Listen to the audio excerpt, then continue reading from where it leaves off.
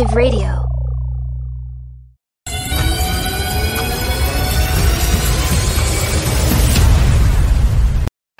Welcome to the Ken Mack and Coach JB Show.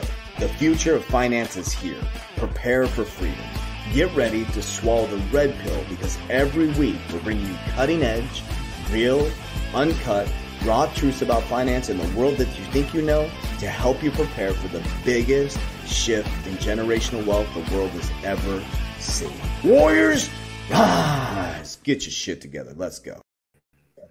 Good morning, Warriors. Warriors, rise. Welcome to Monday, the Ken Mack and Coach JB Show, where we give you the red pill to open up your mind and awareness to the new possibilities for a human being. And today we have a very, very special guest. But first of all, I want to say thank you. Make sure you hit that like, subscribe button, hit the notification button, because every single Monday we're bringing you new innovative technologies, innovative investing techniques to move you into this new quantum financial system. I think we can all agree that change is here to stay, and we're going to help you navigate into that change. But today, we have a very, very special guest. So Tim Frost, the CEO and co-founder of YieldApp, a digital wealth platform, enables anyone to earn market-leading rates on their digital assets at a touch of a button.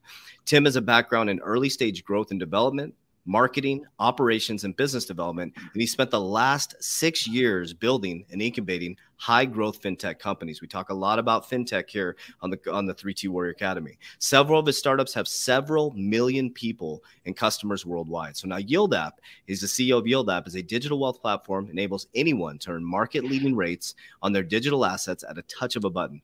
Thanks to their intuitive web platform, users around the world can start earning without having to go through lengthy, complex, and often costly processes. And we know barrier to entry is very, very important when it comes to the new financial system. So without further ado, I'd like to introduce Tim. Thank you for coming on. Tim, tell us a little bit about yourself and how you got started in YieldApp and the DeFi space.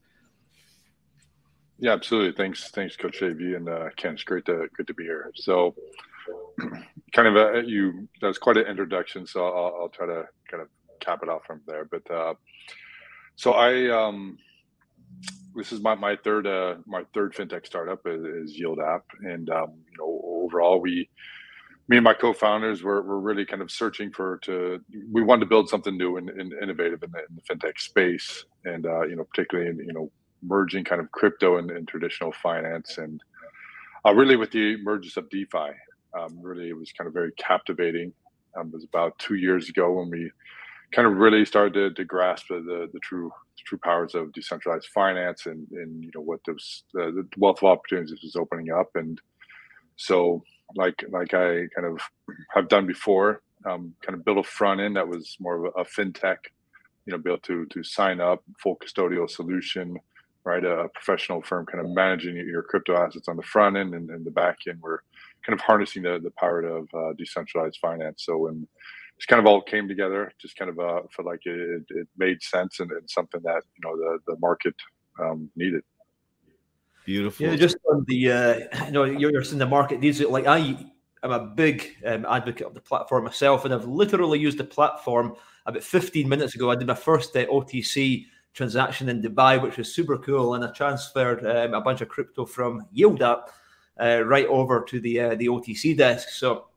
I personally don't understand people who don't use DeFi because the returns that you receive compared to what you get from the bank are, it's black and white. I just wanted to, I've got a very important question to ask you, Tim, and I want to just ask, how can digital assets, help people protect and grow their wealth during a bear market by using a platform like yours? I just want to help people understand decentralized finance, because it's a term a lot of people throw about that a lot of people don't understand. So, how would you say digital assets can help people protect and grow their wealth during a time like now? Because I would say that well, as soon as Bitcoin goes down to 30K, we're in or below 30K, we're in a bear market. But the market is not in a very good place right now. A lot of people are very worried. Yeah. I mean, it's a great question, Ken.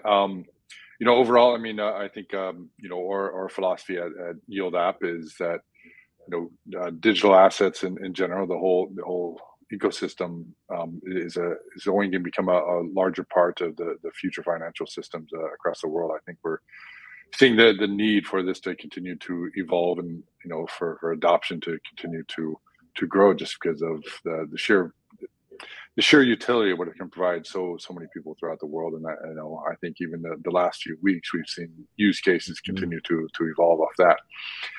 Overall, I think we kind of a very simple product and a very simple mission. Like whether that's holding stable coins, Bitcoin, Ether, and soon other assets, with Yield App, we allow you to continue to grow those holdings. So, allow you to kind of earn on the base assets. So that's, if you're Bitcoin, if you're long Bitcoin, like so many of us are, you just want to continue to grow your portfolio, and no better way than using Yield App or harnessing the power of decentralized finance. And for so many people that don't understand and don't want to 24/7 monitor their own DeFi positions, we've tried to make it very easy. So obviously we have a full-time team that's working around the clock to evaluate, monitor, and to be able to utilize decentralized finance properly. Yeah, I was going to ask you. Go ahead. There's a lot of people that don't really understand, what staking means in the decentralized finance platform.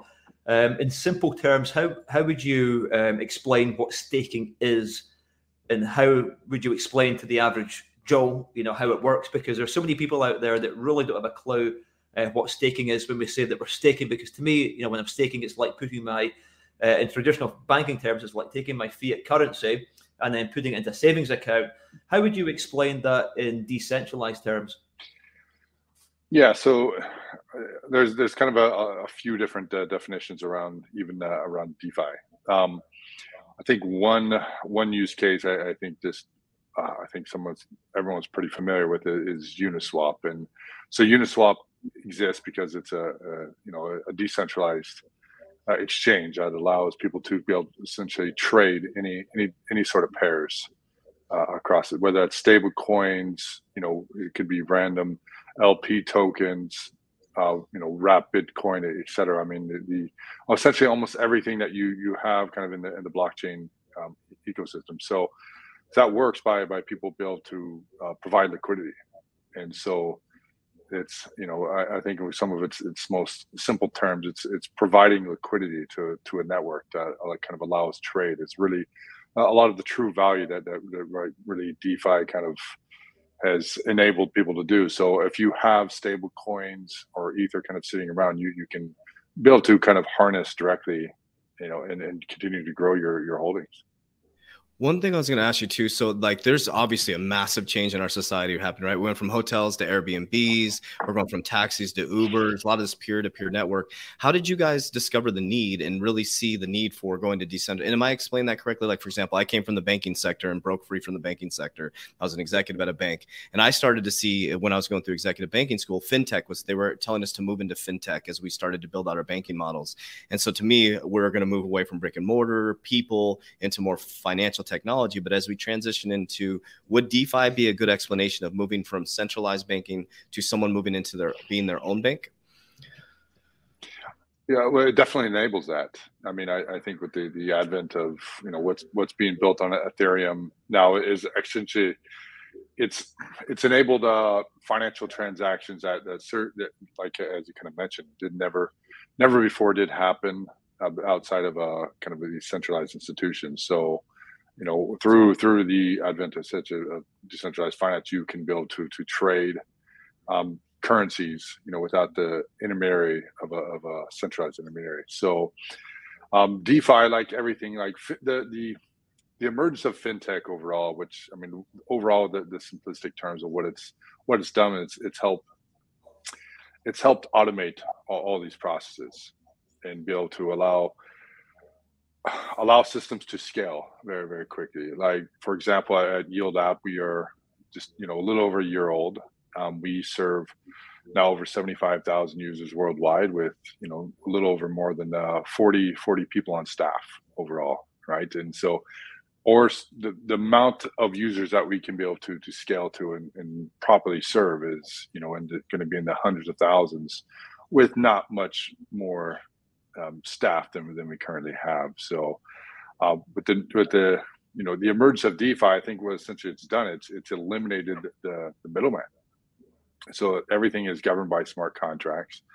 And so you are essentially paying fees now. That's the fees to the liquidity providers, the ones that are able to stake capital to allow the transactions to happen. Yeah, and in your opinion, like as you see the whole infrastructure changing around banking, what do you see happening with the traditional banking system as it changes, right? When you have DeFi or people are starting to use, PayPal, they're starting to go more decentralized with everything they do. We're in a rental-based society, and so where do you see the traditional banking system going in regards to this? Do you think they're going to start turning to these types of systems, or do you think they're going to stay with their old model and just try to weather through it? I have kind of a big mentor of mine, a guy named Brett King, who really has really a lot of lectures on the future of banking and finance. And for this, I think he's been spot on. Of the large financial institutions of the future are going to be the tech companies, and we're going to be migrating away from, and we have been migrating away from already for the last few decades. That essentially money will be dominated and controlled by the top tech companies in the world. So whether it's the Amazon, the Googles, the Apples, the Tencents, as they've really, all of them have made major strides in the world of finance. And so the use of banks are going to be continued to be challenged, right? Because there's so much of the use case overall, the fintechs have been able to, I guess, capture and almost improve on. The banks are, we would say, probably threatened by you guys. Do you feel in any way threatened by the traditional banking sector or intimidated by them? Well, I'm by no means like an anti banker on a personal level. I think, absolutely. I think that we need good financial services worldwide, and I just hope that it just makes the everything more competitive.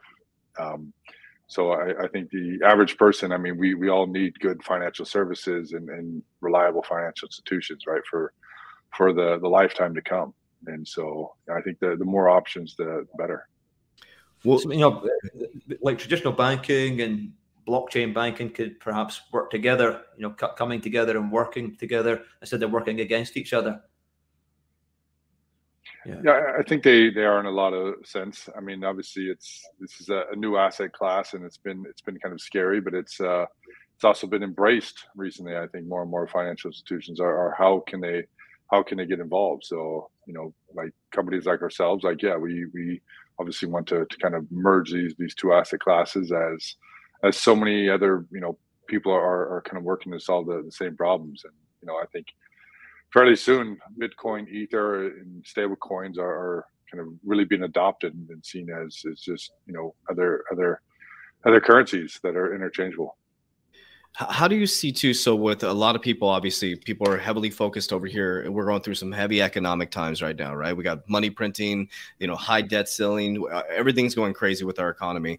And so how do you see digital assets helping people through these tough economic times? We didn't have anything like this in 1929, went through the financial collapse. How do you see that balance and it protecting people through these tough economic times? Yeah, my biggest personal belief is with the developing economies across the world. So we're seeing this on a kind of a constant basis. So those with kind of failing national currencies. If you're fortunate to be born in some of the Western countries that have maybe a stable currency, even we are plagued with high inflation and quickly devaluation of our currencies. And so Bitcoin, Ethereum, they've been proven since inception that they've greatly outperformed all other currencies, and I think that's just going to only continue as the adoption continues to grow. Yeah, I was going to say too, with the current market environments right now. So I'm hearing your question right there. The answer to the question is, you see the crypto adoption to continue to increase during these economic times? I would say slowly. There's been a lot of attention brought into the whole ecosystem overall. DeFi has been a huge catalyst. NFTs has probably been, I would say, one of the biggest, as well as gaming. And so I think the more forms that we can kind of put in front of people that forms that they're comfortable with and they know and they're kind of used to in their current life, the better the I guess the faster the pace of the adoption curve will be. Just a question on the I'm sure that everybody listening to this is concerned about the current market conditions and where we are in the bull market cycle. I was posting last year, November, saying that I didn't believe that 100,000 Bitcoin was going to happen, and the Business Insider had picked up in my social media post. So they interviewed me as to why I thought and believed that the Bitcoin wasn't going to reach 100,000 during this market cycle.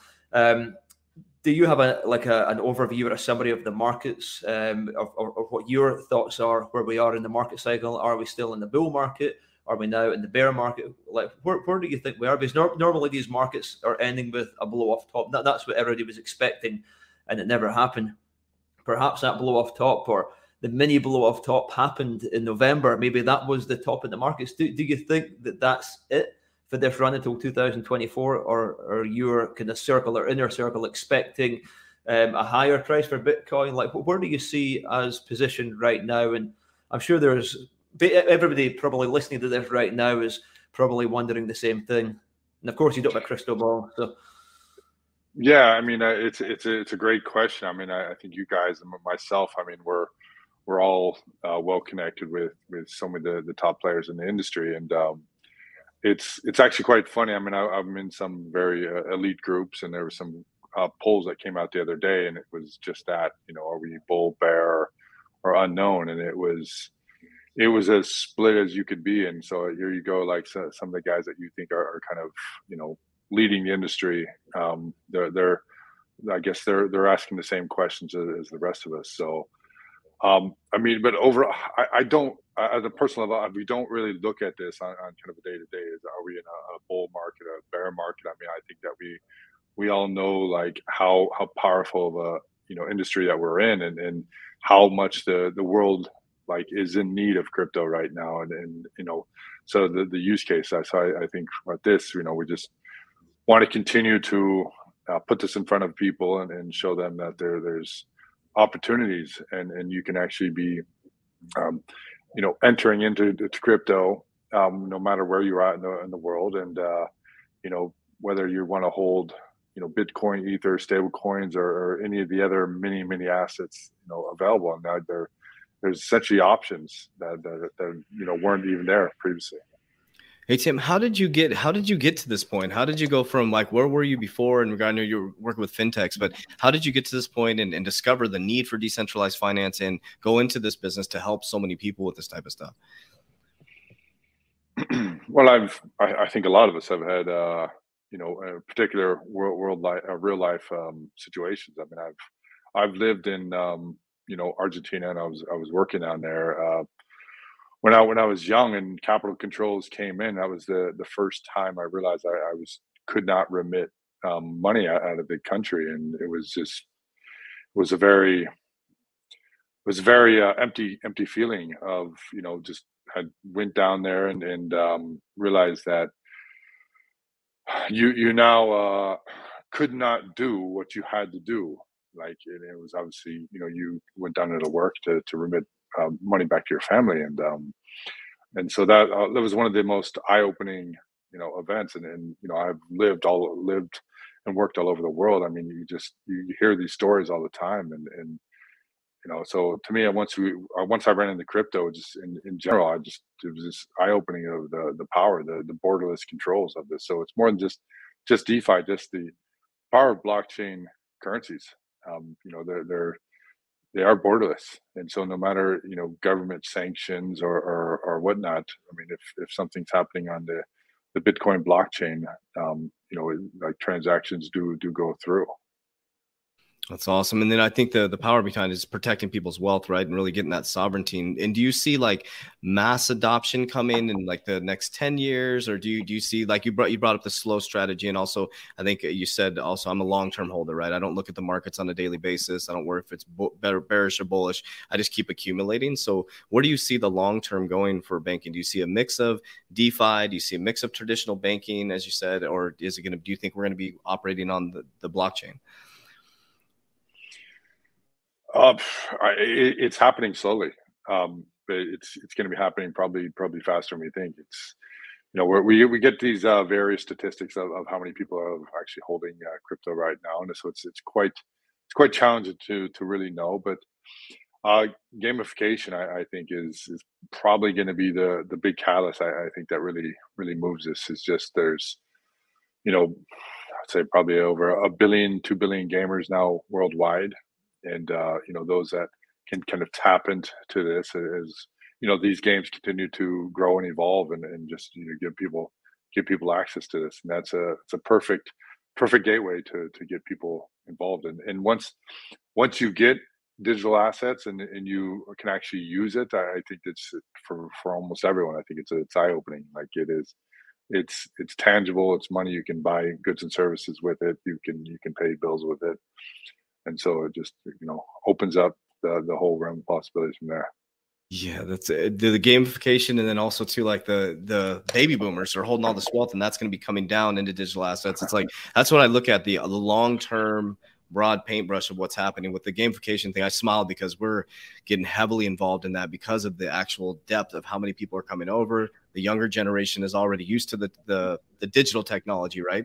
And then you have the baby boomers too who are transitioning. Do you see a tough transition for the baby boomers? And, you know, I know Yield App has a really nice barrier to entry, like some of the other apps out there. And so do you guys focus on like barrier to entry, how easy it is to use the app? And is that something you guys look at from an owner's perspective in regards to like the baby boomers who, like my mom, for example, who still writes checks, right? But she uses an app that is very easy for barrier to entry. Do you guys look at stuff like that as the baby boomers' wealth is coming down?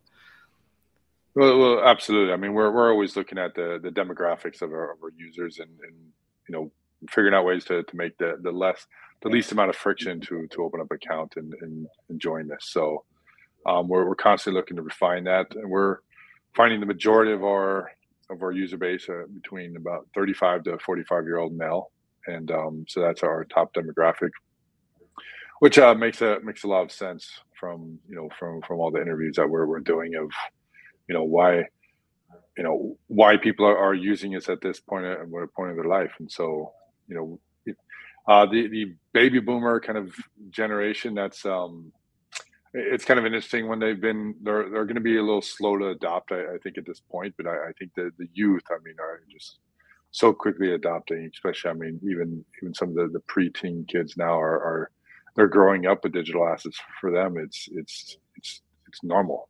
Right at this point, some of the real youth, it's quite eye opening to see.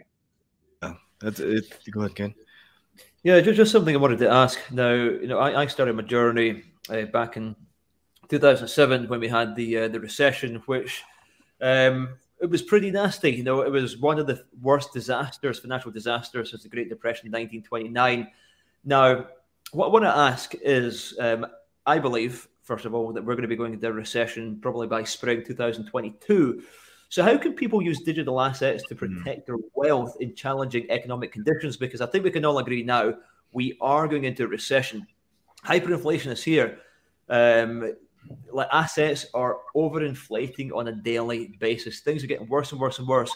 So we need to look at ways where we can mitigate and offset these inflation figures, which are far more than they are probably telling us they are. So how can the people listening to this now use digital assets to protect their wealth in challenging economic times? What do you suggest?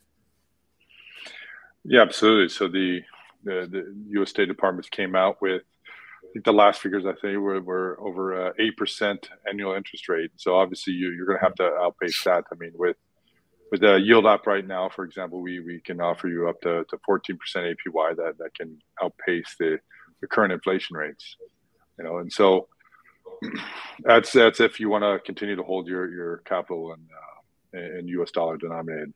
But overall, this is, I mean, we're in very challenging times overall. I think that we're just kind of all waiting to see. But if history is repeated anything, we think that Bitcoin, Ethereum, and other top assets are going to be a good staple to hold for the decade to come. Yeah, one thing I was going to ask you too is, could you see more digital assets become legal tender in countries, and what would be that push for that? You're seeing a lot of the countries, not a lot of the countries, but they're pushing. Like I live in Arizona here in the United States, and there's people pushing for it to be a legal tender. Do you see that happening more often? Yeah, definitely. So we talked to a number of the parties that have been down there and working in South America, and some of the rollout of the Bitcoin adoption. So, I think now it's out and we're going to continue to see it. I know a number of high profile, I say Bitcoin, almost elitists are kind of actively working on it with different governments around the world on such initiatives. So I'd be very surprised this year if we don't see more countries begin to adopt it as well. Yeah, it's such an interesting dynamic too. We have the Miami coin, the mayor of Miami, and I saw they were going to be paying their citizens dividends in Bitcoin. I was like, wow, that's pretty impressive. And I think one of their goals is to eliminate taxes within Miami. I thought that was pretty interesting how, and it's different. It's neat to see, like in America, different spots and pockets focus on. We got like New York, they're trying to get a legal tenure, Florida, Arizona, where I sit right now. So you're seeing a lot of deep layered adoption in Texas. Texas is becoming a massive spot for that. So where you're located, is digital currency a big piece of the ecosystem there? Absolutely. I'm currently in Thailand, and you're seeing adoption roll out, especially in the retail environment, pretty broadly. There's been some recent rulings that have kind of came down that they're going to be making adoption a little bit challenging, but for all you can't walk down a street corner down here without seeing an advertisement for one of the large crypto companies. So, I mean, it's here, it's right in our faces, and everyone's talking about it.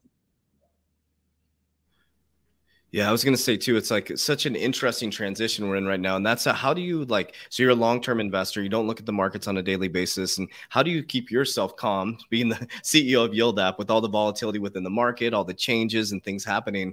I mean, how do you keep yourself calm through this? Is it a 30,000 foot overview looking at the big picture? Because, I run a crypto academy, 3T Academy. We keep people calm through doing fundamental long-term. And every time we invest in a crypto, I say, I'm investing in a software. I look at the company, I look at the leadership team, I look at where they're heading in innovation. Is it going to be here in 5 years? How do you keep yourself calm being the CEO of a crypto company? Meditation. Yeah, meditation, a couple drinks a night. We can't take it too seriously, all the time, right?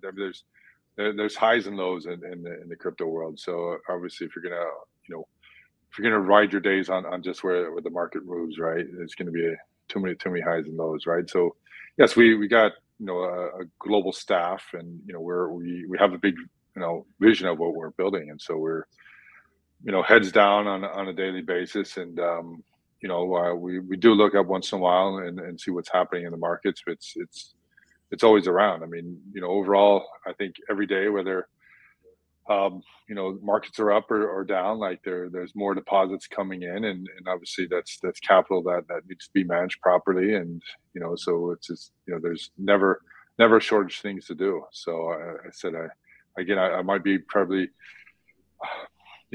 maybe a little bit bland on that topic, but I just think this is, you can't look at these things as kind of such short-term views. I think all of us are probably financially stable, right? And so once you get to that point in life, right, it's now about building something of legacy that you can be very proud of.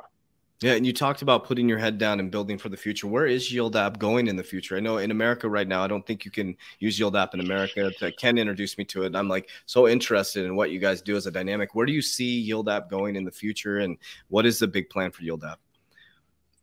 Yeah, so we got a big development roadmap right now, and no, we're not serving the U.S. clients, and we have no timeline of ever being able to serve this market, unfortunately. But we're rolling out our mobile apps in the very near term.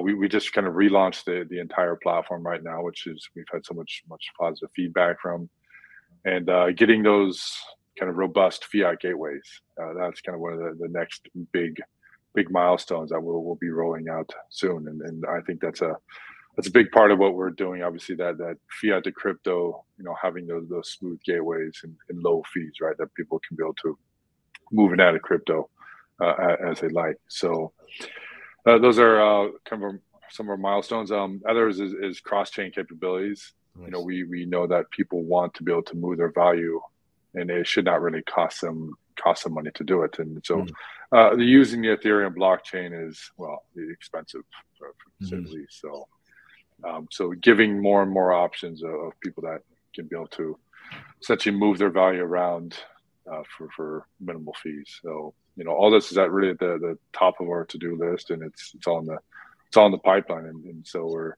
we have a very passionate user base that have been with us, and we want to keep delivering great products for them. What's your time horizon on adding more blockchains to the platform? Well, it's essentially ready in kind of in the testing scenario. So I would say it's within weeks away from adding the next chain.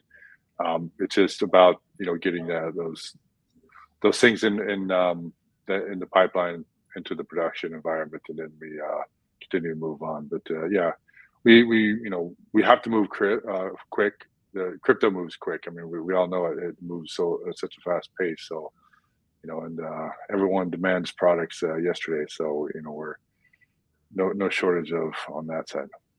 Yeah, I had a question for you. So I'm the CEO of a couple companies, and I know being a CEO, obviously a lot of responsibility, but I couldn't imagine being in this new innovative space. What are some of the biggest challenges you faced, and how did you overcome those challenges?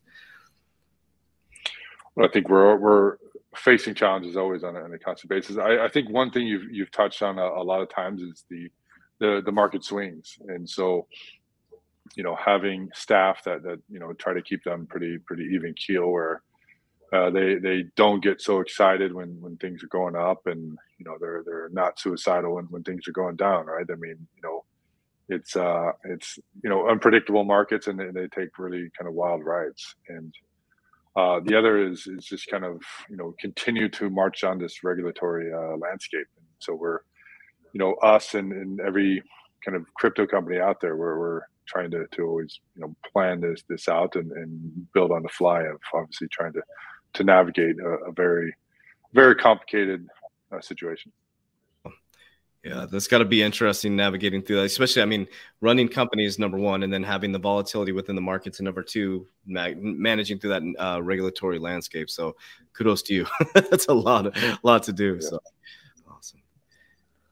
Just in maximizing purchasing power, this is probably one of the most important times in history to maximize purchasing power. So with inflation at a multi-year high levels in the developed world, how can digital assets fit into inflation protection strategies? It's another tough question there, Ken. But overall, I mean, we have to outpace the current inflations. And I think if you're leaving your capital in your bank, you'll actually never be able to outpace past inflation, especially anything that we see moving forward. So it's triple. You can't have idle capital working. So if you have a digital asset wealth management platform like YieldApp, obviously we help you cut into that. Otherwise, to harness the powers of decentralized finance. So if you're essentially holding capital that's not working, you're losing purchasing power on a daily basis. So it's going to have to be very creative kind of moving forward. But I think, one thing that's fortunate is you have companies out there like us that are helping you kind of navigate the complicated times ahead. Yeah, but let's say inflation was 15%. I think they say it's a lot less, but let's say it's 15%. And if YieldApp is paying out 14, 15%, then it's almost offsetting the inflation. So your money is growing, and it's offsetting the inflation, so it should be balancing itself out. But if inflation really is as high as they say it is, then you're taking a pay cut unless your employer gives you a 15% pay rise. And not only that, but with all of the cost of goods, consumables, things that we need to live on a daily basis, gas, electric, food, with all of the the inflated figures that we're dealing with in the real world, we're really up against it. And those who are not taking action in a time like now are going to get hit really, really hard. So now is the time in history when you need to have a well-diversified strategy. You need to be thinking about the bigger picture. You need to break away from the blue pill way of living. You need to think about breaking away from the matrix, coming away from the Truman Show, living the red pill lifestyle, looking around you, what everybody's doing. Having a strategy which includes something to do with decentralized finance, something to do with buying gold and silver, something to do with buying land.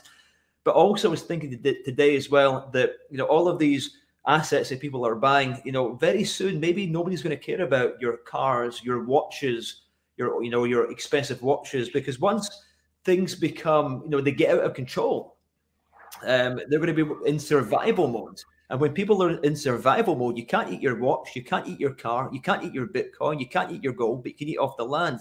I think we're heading for a very dangerous time. And that's why we need to, as entrepreneurs, we need to think ahead into the future, what we can do right now in order to maximize our purchasing power.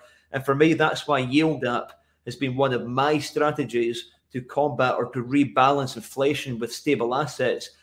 For me, I prefer to hold stable assets in YieldApp, of course, because they pay higher rates of interest, but you don't have that capital appreciation. But the cool thing about these crypto assets like Bitcoin and Ethereum, to me, one Bitcoin is like an apartment. Your apartment goes up in value like your Bitcoin, but of course not as volatile. But these are all the different variables that you need to think about in a time like now. But yeah, I was really thinking about, we're in asset bubbles. All of these overpriced properties, all of these overpriced watches, your cars. I'm getting paid to drive my car right now, which is insane. I bought a car 4 years ago, which is worth more than what I paid for it 4 years ago. But like that needs to stop. Like that can't go on and continue to go on like that. People are going to get desperate and they're going to have to start selling off these assets. So being ahead of the curve is one of the most important things that you can think about in a time like now, and having your own Agenda 2030. I started planning a long time ago, before 2020. I seen what happened in 2007. I was here. I've been an entrepreneur for 16 years. So that's what our listeners need to think about just now, is what happened in the past. Where are we now? What happened since 2020? Is it too late to start protecting yourself now? No, but it's a little bit late in the game. But, there's no time better than now to start to do something about your financial situation. And, raising financial consciousness has been one of my goals, to help as many people as I can weather the storm. And, I'm so grateful that I've found YieldApp, that you've come on to share your wisdom, your expertise, your experience, and the amazing platform that you've built for everybody. So I just wanted to thank you, for having this service, because to say it's easy is an understatement. I've got my mother just got her into decentralized finance in the last 6 months, which is pretty cool. But I'm hoping that mass adoption happens quicker than what it's happening now, because unless people do something right now, then it's going to be too late. The millionaires of today are going to they're already becoming the middle class of tomorrow. Yeah, one thing it goes right into what you were talking about, Ken, is protection, right? And how can we protect ourselves? So a big conversation in America is stablecoins, right? And the threat of stablecoins on the financial system. So what role can stablecoins play in helping investors, Tim, weather the recession? So what role because a lot of people don't understand exactly what a stablecoin is, and what role can that play to help people weather this recession? Yeah, I think that goes pretty global scale. And by the way, Ken, was very, very well said, and a lot of very good points there. But essentially, stable coins allows you to digitize your money, your US dollars, and so obviously getting them into this world obviously gives you a wealth of opportunity to be able to earn on that. So participate in the crypto universe overall, if that's the NFT space or decentralized finance, right? It just, and it's essentially borderless money at this point as well, right? It just gives you a lot more versatility than you can get actually with your current bank accounts, and just the speed and velocity of you can be able to move money. So I'm extremely bullish on the future of stable coins and the many use cases that are going to continue to spawn up around it. Yeah. Well, okay. So I know you're obviously a visionary, being a CEO and being in fintech, and you obviously saw a need, which is what a owner of, like a lot of people don't realize, to be an owner of a company, if you saw a need where you couldn't move your money and you came up with a solution to the problem, right? And so where do you see, visionary wise, Tim, where do you see the future of finance in 10 years? Have you really dove into that? Like, where do you see the future of finance and banking and cryptocurrency in the next 10 years?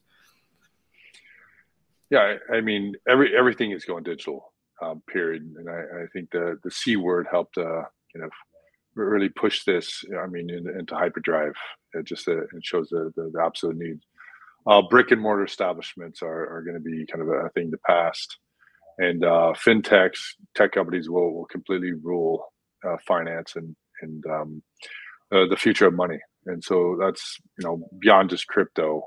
Just the sure way that we're going to be able to, I guess, manage our money, invest our money, move our money. Like it's going to be all digital, and digital currencies and traditional finance will I think have pretty seamlessly emerged. And there's so many great companies right now working on really seamless solutions that are going to be implementing this into our daily lives. So I think overall it's going to create more opportunities, and that's what we're always looking for is ways of putting our capital to work in a secure fashions. That's awesome. Yeah, I was going to ask you too about the you brought up gaming and the NFT space, or you brought up gaming specifically and the flood of gaming. And how many people did you say are gaming right now? What was the number on that? Well, I think in the I guess the old world, I believe it's up to 2 billion the last I saw. So it's quite a significant amount of the world population that are actively involved and that aren't yet on the crypto game side. Yeah, that's just thinking about that. I just wanted to recap that as we kind of wrap this up. I was thinking, man, 2 billion people out of 7 billion people in the world. And that's the type of market capitalization we have coming towards the crypto market. And they're already into the digital space, right? And so that's one thing. And then also the baby boomers, as you talk about, as they transition, and your age group being 35 to 45. In our Warrior Academy, too, with 4,000 warriors worldwide, our average age group is 35. Upwards to about 45 would be our main sector. And so there's so many exciting things happening with the baby boomers, all that wealth coming down right into this space, all the gaming coming over. And so it's really neat to see. And thank you for your insight around that. So I'm just really honored to have you on here as well. And it's really nice to hear it from someone who's not only in the fintech space, but someone who created a solution to a problem. And I think that's the biggest things as people go out into this new space and this new way of finance. And I wanted to ask you one more question. I'll kick it over to Ken to wrap us up. But in regards to how do you see jobs? I want to talk to you about that, being a CEO of a company and a fintech company. I truly believe the cryptocurrency type of jobs is going to be the future of careers, right? And, Jerome Powell in America said that we're coming back to a new economy, leverage towards technology, and he is worried about the middle class in America. I mean, he said that. It's his exact words. Like, I am worried about the middle class in America. You said it yourself. Brick and mortar, when I was in banking 9 years ago, we were already starting to get rid of brick and mortar. We were going to talking ATMs. Right now, I still have connections to banking, and they said that they're going to start to get rid of those mid-level managers. So you're starting to see them start to push the people out, bring the technology in. So where do you see, like, if someone's looking for a career, maybe if they're not the entrepreneurial space of mind, where do you see careers going in the next 10 years? Well, overall, I mean, I think everyone needs to, grow accustomed to working online and be self-driven. And, overall, I mean, I think we've probably seen in our lifetimes, and it's only going to continue to change, is things are moving at such a pace that, you can't really forecast having a single career for the rest of your life, right? And I mean, I can't believe how many different careers I've already had on a personal level, and I'm sure you guys as well. And we're inventing things that jobs that didn't even exist, right? Even a decade ago. So you need to be, well, we have to be extremely versatile, but that's at the same time, it creates so much amazing opportunity, because everything is available at the just online. It doesn't matter anywhere you're in the world, you can learn anything. It's all a wealth of information out there if you want to learn to code, to be a good marketer, right? There's social media is just full of everything. So there's no limitations on anything. I kind of always shock people. 7 years ago, I was a professional basketball player. Wow. Right? And, I started my first fintech, a few years afterwards. And how was I qualified to do it? I wasn't. Right? I didn't have any skill sets to do it. I just had determination and willpower to go and figure it out. So I've done this. Now I've done this a few times. So I think for anyone, it's the world is what you make it. And so, the future of jobs, absolutely.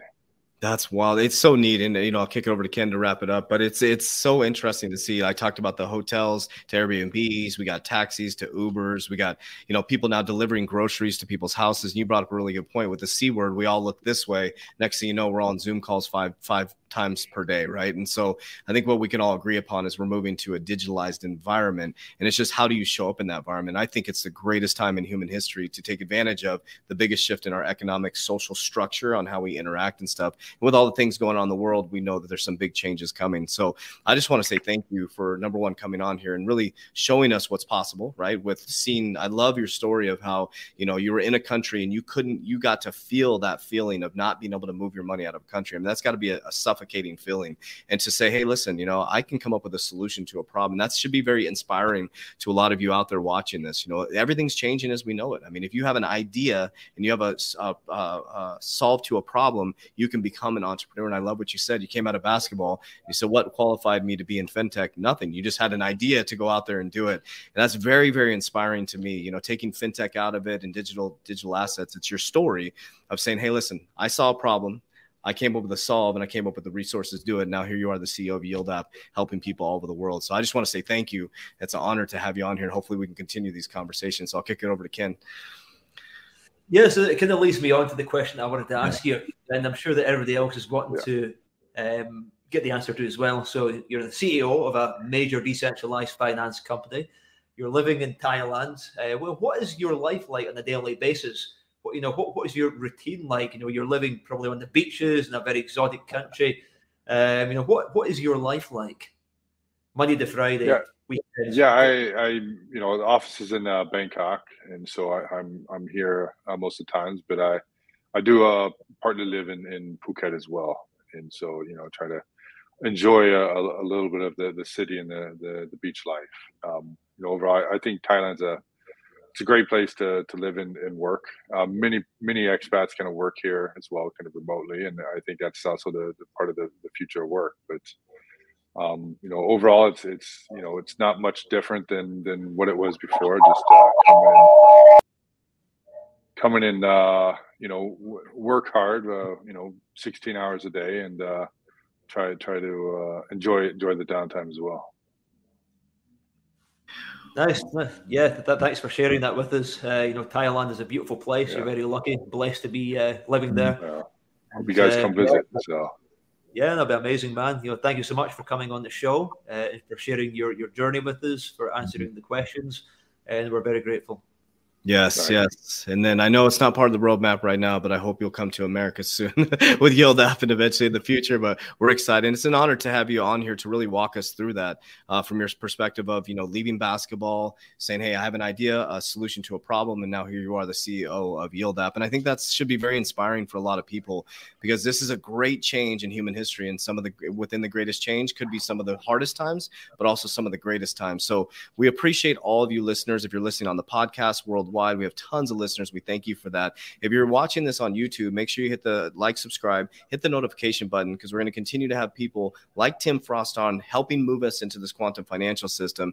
And one thing I got from this is, easing my mind and really looking at that long-term strategy of overall what's happening with our economy and where we're heading. So Tim, thank you so much. Ken, thank you so much for your continued support and mentorship as well. So as we always tell you guys, Warriors, get your shit together. Let's go.